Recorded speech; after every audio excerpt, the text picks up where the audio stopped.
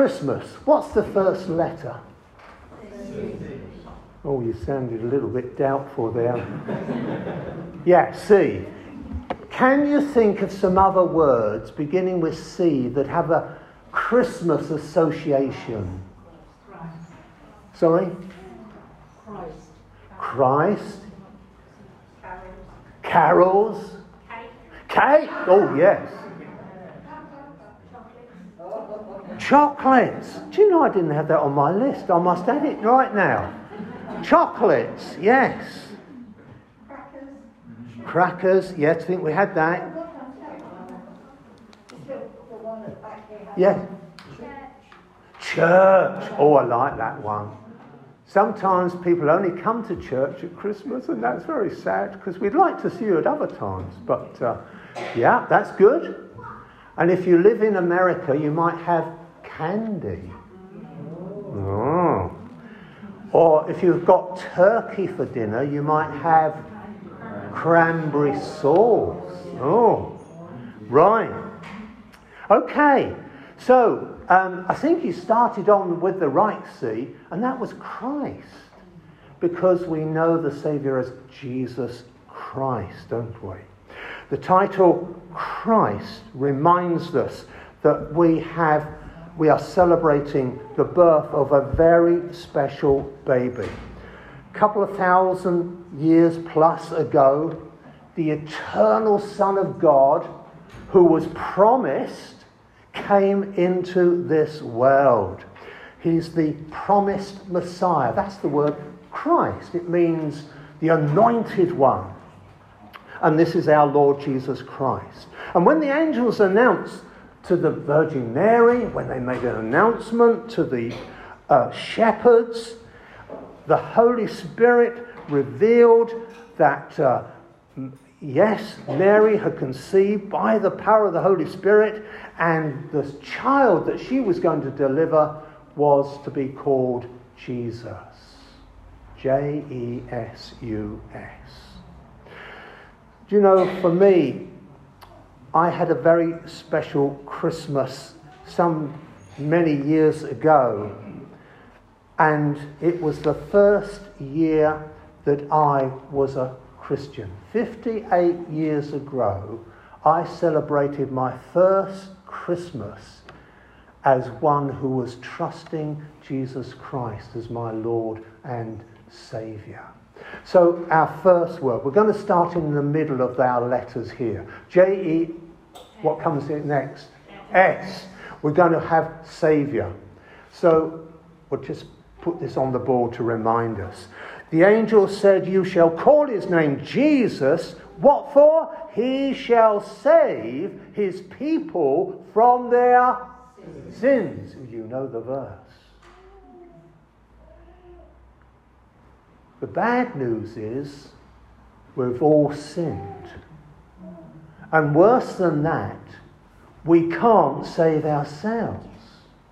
We need God to help us. Some of us get quite proud in our attitude. We don't want to accept charity, we say. "Oh, I can do it." And we decline help when we need it. Please don't decline the help of the Saviour, the Lord Jesus Christ. He's not only able to save you, he is the only person who can save you from sin, from hell, from judgment. He's the only one who can pardon you of your wrongdoing. The Apostle John, writing in his first letter, said, "We have seen and testify to the Father that he sent the Son as the Saviour of the world. Whoever confesses that Jesus is the Son of God, God abides in him and he in God." Well, I wonder this Christmas, will you be celebrating Christmas because you personally know Jesus as your Saviour? Have you heard of Martin Luther? Yeah, the great Protestant reformer. Well, it's reported that Martin Luther said, "The life of Christianity consists of possessive pronouns. Now, if you'd asked me what a possessive pronoun was when I was at school, I wouldn't have had a clue. But here's a good illustration, because Luther goes on to say, and he gives this example, it's one thing to say Christ is a saviour. It's quite another thing to say he's my saviour and my Lord. Then he goes on to make this comment. The devil can say the first, only the true Christian can say the second. So what's your attitude, your relationship with Jesus? Is he a saviour, or is he my saviour and my Lord? He was given that name for a special reason. He came to save his people from their sin. All right, I'm going to move on to E now. So the word I've chosen for this to help us understand who Jesus is the word eternal. Now, in our Bible, you might like to go from Genesis right the way through to the book of Revelation, but you won't find the word eternal. And the human agents that God inspired to write the original scriptures, they spoke about God in this way. They spoke of him as being from everlasting in the past to everlasting in the future. So, in other words, we use the word in English, he is eternal. And in the Old Testament, while there are lots and lots of prophecies saying that Christ will come into this world to be the Saviour, they also speak about the fact that he is going to be the eternal Son of God who is coming amongst us. So we read, for example, in Micah chapter 5, verse 2, "But you, Bethlehem, Ephratah, though you are little among the thousands of Judah, yet out of you shall come forth for me the one to be ruler in Israel, whose goings forth are from of old, from everlasting." So please don't think that Jesus and his existence began in a little town of Bethlehem a couple of 1,000+ years ago. Because Jesus as Christ, the eternal Son, has always been in existence. He is the member of what we call the Trinity. God the Father, God the Son, and God the Holy Spirit. So at the incarnation, when Mary gave birth, she gave birth to Jesus. The Christ of eternity became a man, the God-man who lived among us. There's a lovely Christian song appropriate to takes up the theme of Christian, written by a man called Frank Horton. And these are the words that he says in the first verse of his hymn. He, referring to Christ, he who was rich beyond all splendour, all for love's sake became poor. Thrones for a manger did surrender, sapphire paved courts for stable floor. Thou who art God beyond all praising, all for love's sake becamest man, stooping so low, but sinners raising heavenwards by his eternal plan. What a great and glorious Saviour we have in Jesus Christ. Not one who is weak and frail, but one who is eternal and powerful. It takes God himself, who is eternal, to be able to save people from an eternity in hell. It takes an eternal Saviour to come into this world in order that forgiveness might be possible through his death on the cross, so that all who believe in him should have eternal life and forgiveness and a place in heaven. Oh, how we thank God that we have a Saviour, Jesus Christ the Lord, and he is eternal. Let's move on to the letter U now. And we can say of the Lord Jesus Christ, he is unchanging. Pastor tells me that this is the first Christmas of having a carol service on Christmas Eve. Haven't done it before in this church. It's new. It's different. It's a change. I hope a change for the better and you'll enjoy it and come back next year. But have you noticed how things change so dramatically? Only a few months ago, we were having a job to keep up with who is the Prime Minister. There was a change, and then another change, and then another change. Ladies, when did you last go shopping? Did you notice some changes? Did the prices go up or down? Changes, all for the worse perhaps, all the time. We live in a world of constant change. Now, in many respects, that's a good thing. I don't particularly want to die of smallpox. And thankfully there are vaccinations. So there are some things that improve. But there are other things that don't improve. And there's constant change. It's a season of goodwill and peace. But tell Mr. Putin that. He's bringing about some horrible changes in this world, isn't he? Most of us, if we survive childhood into adulthood, we then have to start facing changes. I don't suppose you can remember what you looked like a year ago, but I know this for a fact. Even if you don't look it, you're 1 year older. And the older we get, the more brain cells are dying, the more arthritis affects our joints, the more our backs get stiffer, and instead of walking on two legs, we want another one to hold us up. And we're gradually deteriorating. We are changing for the worse in our physical form. That's because sin has ravaged our bodies. But this is the wonderful news.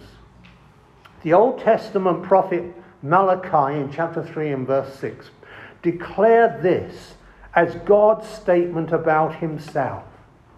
I am the Lord, I do not change. So he's as reliable last year as he is this year and throughout all eternity. So when you acknowledge your sin and ask Jesus to be your Saviour, you can be assured of this. You have in the Lord Jesus a wonderful Saviour who is eternal and is unchanging, and he will sustain you.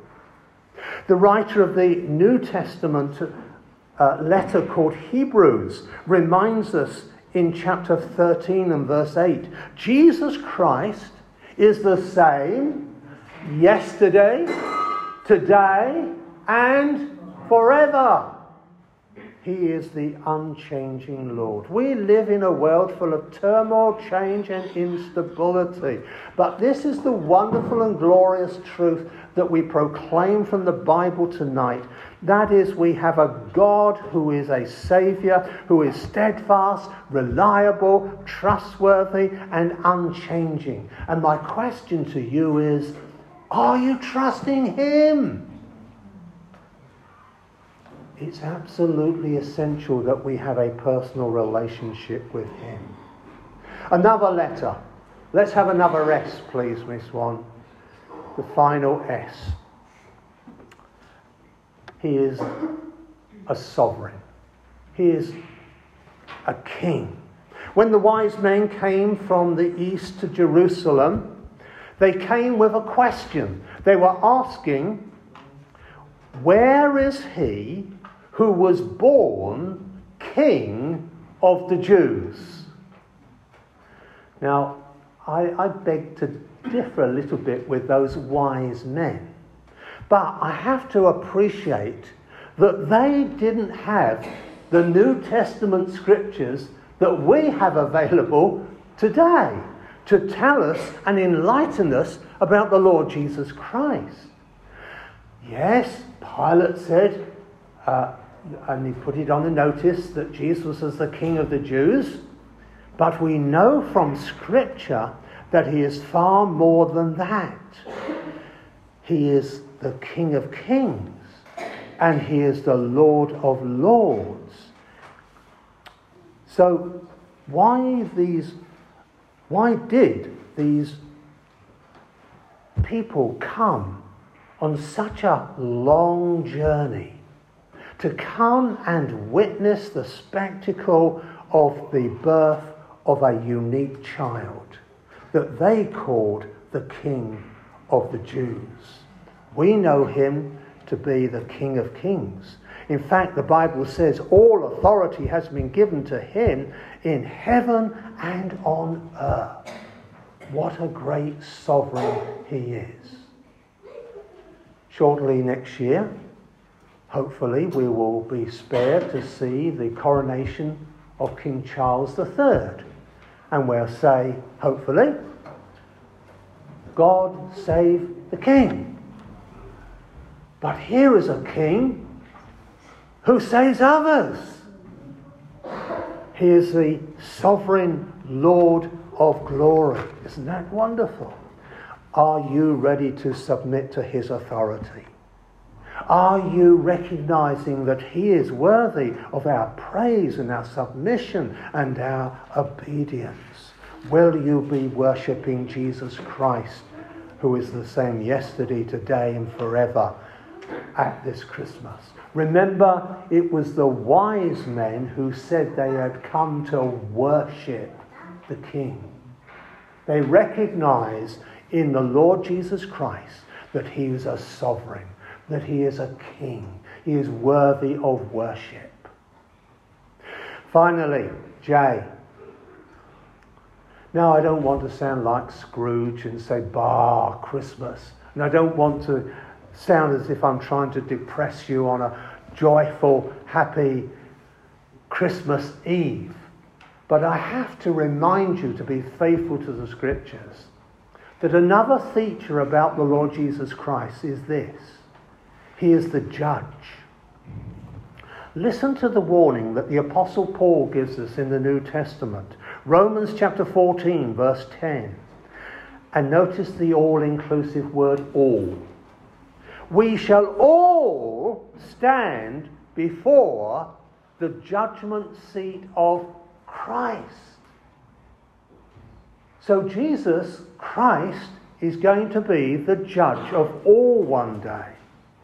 2 Corinthians chapter 5 verse 10, repetition for emphasis, I'm sure. We must all appear before the judgment seat of Christ. And the apostle goes on to say that each one may receive the things done in the body according to what he has done, whether good or bad. On that day, there's no hiding, no pretending. Well, I used to go to church on Christmas Eve. I must be a good person.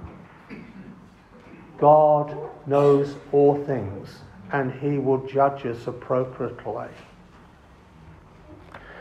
Let me tell you about a man called W.C. Fields that I was reading about recently. He was an American gentleman. He was an actor, he was a juggler, he was a film star, and he was a comedian. And when I was 1 year old, he died. His age was 66. There was one occasion he performed in a royal performance before King George V and Queen Mary here in the UK. But he's particularly remembered for some of the farcical statements that he made. I'll just give you a little flavour of some of these outrageous things that he said. He said, "I spent half my money on gambling, alcohol and wild women. The other half I wasted." Doesn't that tell you a lot about this man? And then he said, "Everybody's got to believe in something. I believe I'll have another beer." Now you see the mockery that there is in these statements. Tragically, he spent the last 22 months of his life suffering from cirrhosis of the liver because he drank far too much in a sanatorium. And then he had the most horrendous gastric hemorrhage. In his will, he wanted part of his legacy to be used to establish a college for white orphaned children in which there was no religious teaching of any sort to be preached. It shows you the sort of character that he is. Just before his death, a friend visited Fields in his hospital room, and to his surprise, he found him stumbling his way through the Bible. The visitor could hardly believe his eyes. And so he asked, "What are you doing with a Bible?" And Field responded, "I'm looking for loopholes. I'm looking for loopholes." Do you think he found any? He didn't. Because there's none to be found. Simple as that. He died on Christmas Day, 1946. And Christmas was a holiday that he despised most of all. I feel so sorry for that man. He knew about the Bible. He had access to one.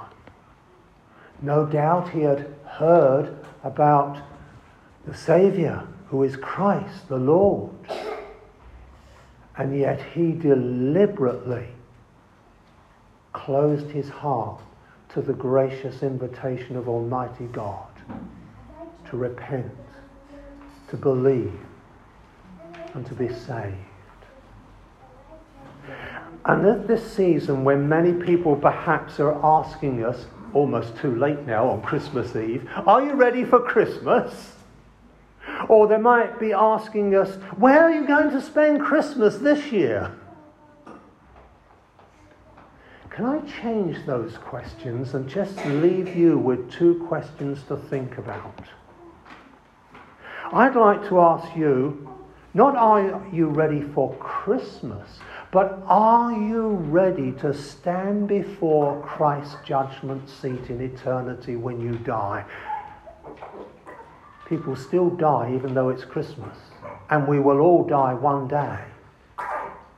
And when you appear before the judgment seat of Christ, please think carefully what your relationship with Christ will be.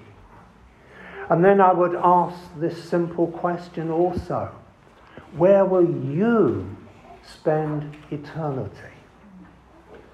God so loved the world that he gave his only begotten Son, that whoever believes in him should not perish, but have everlasting life.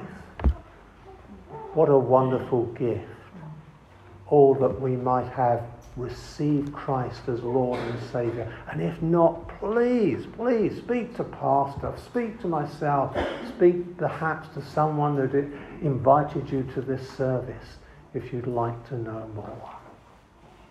Let's pray together.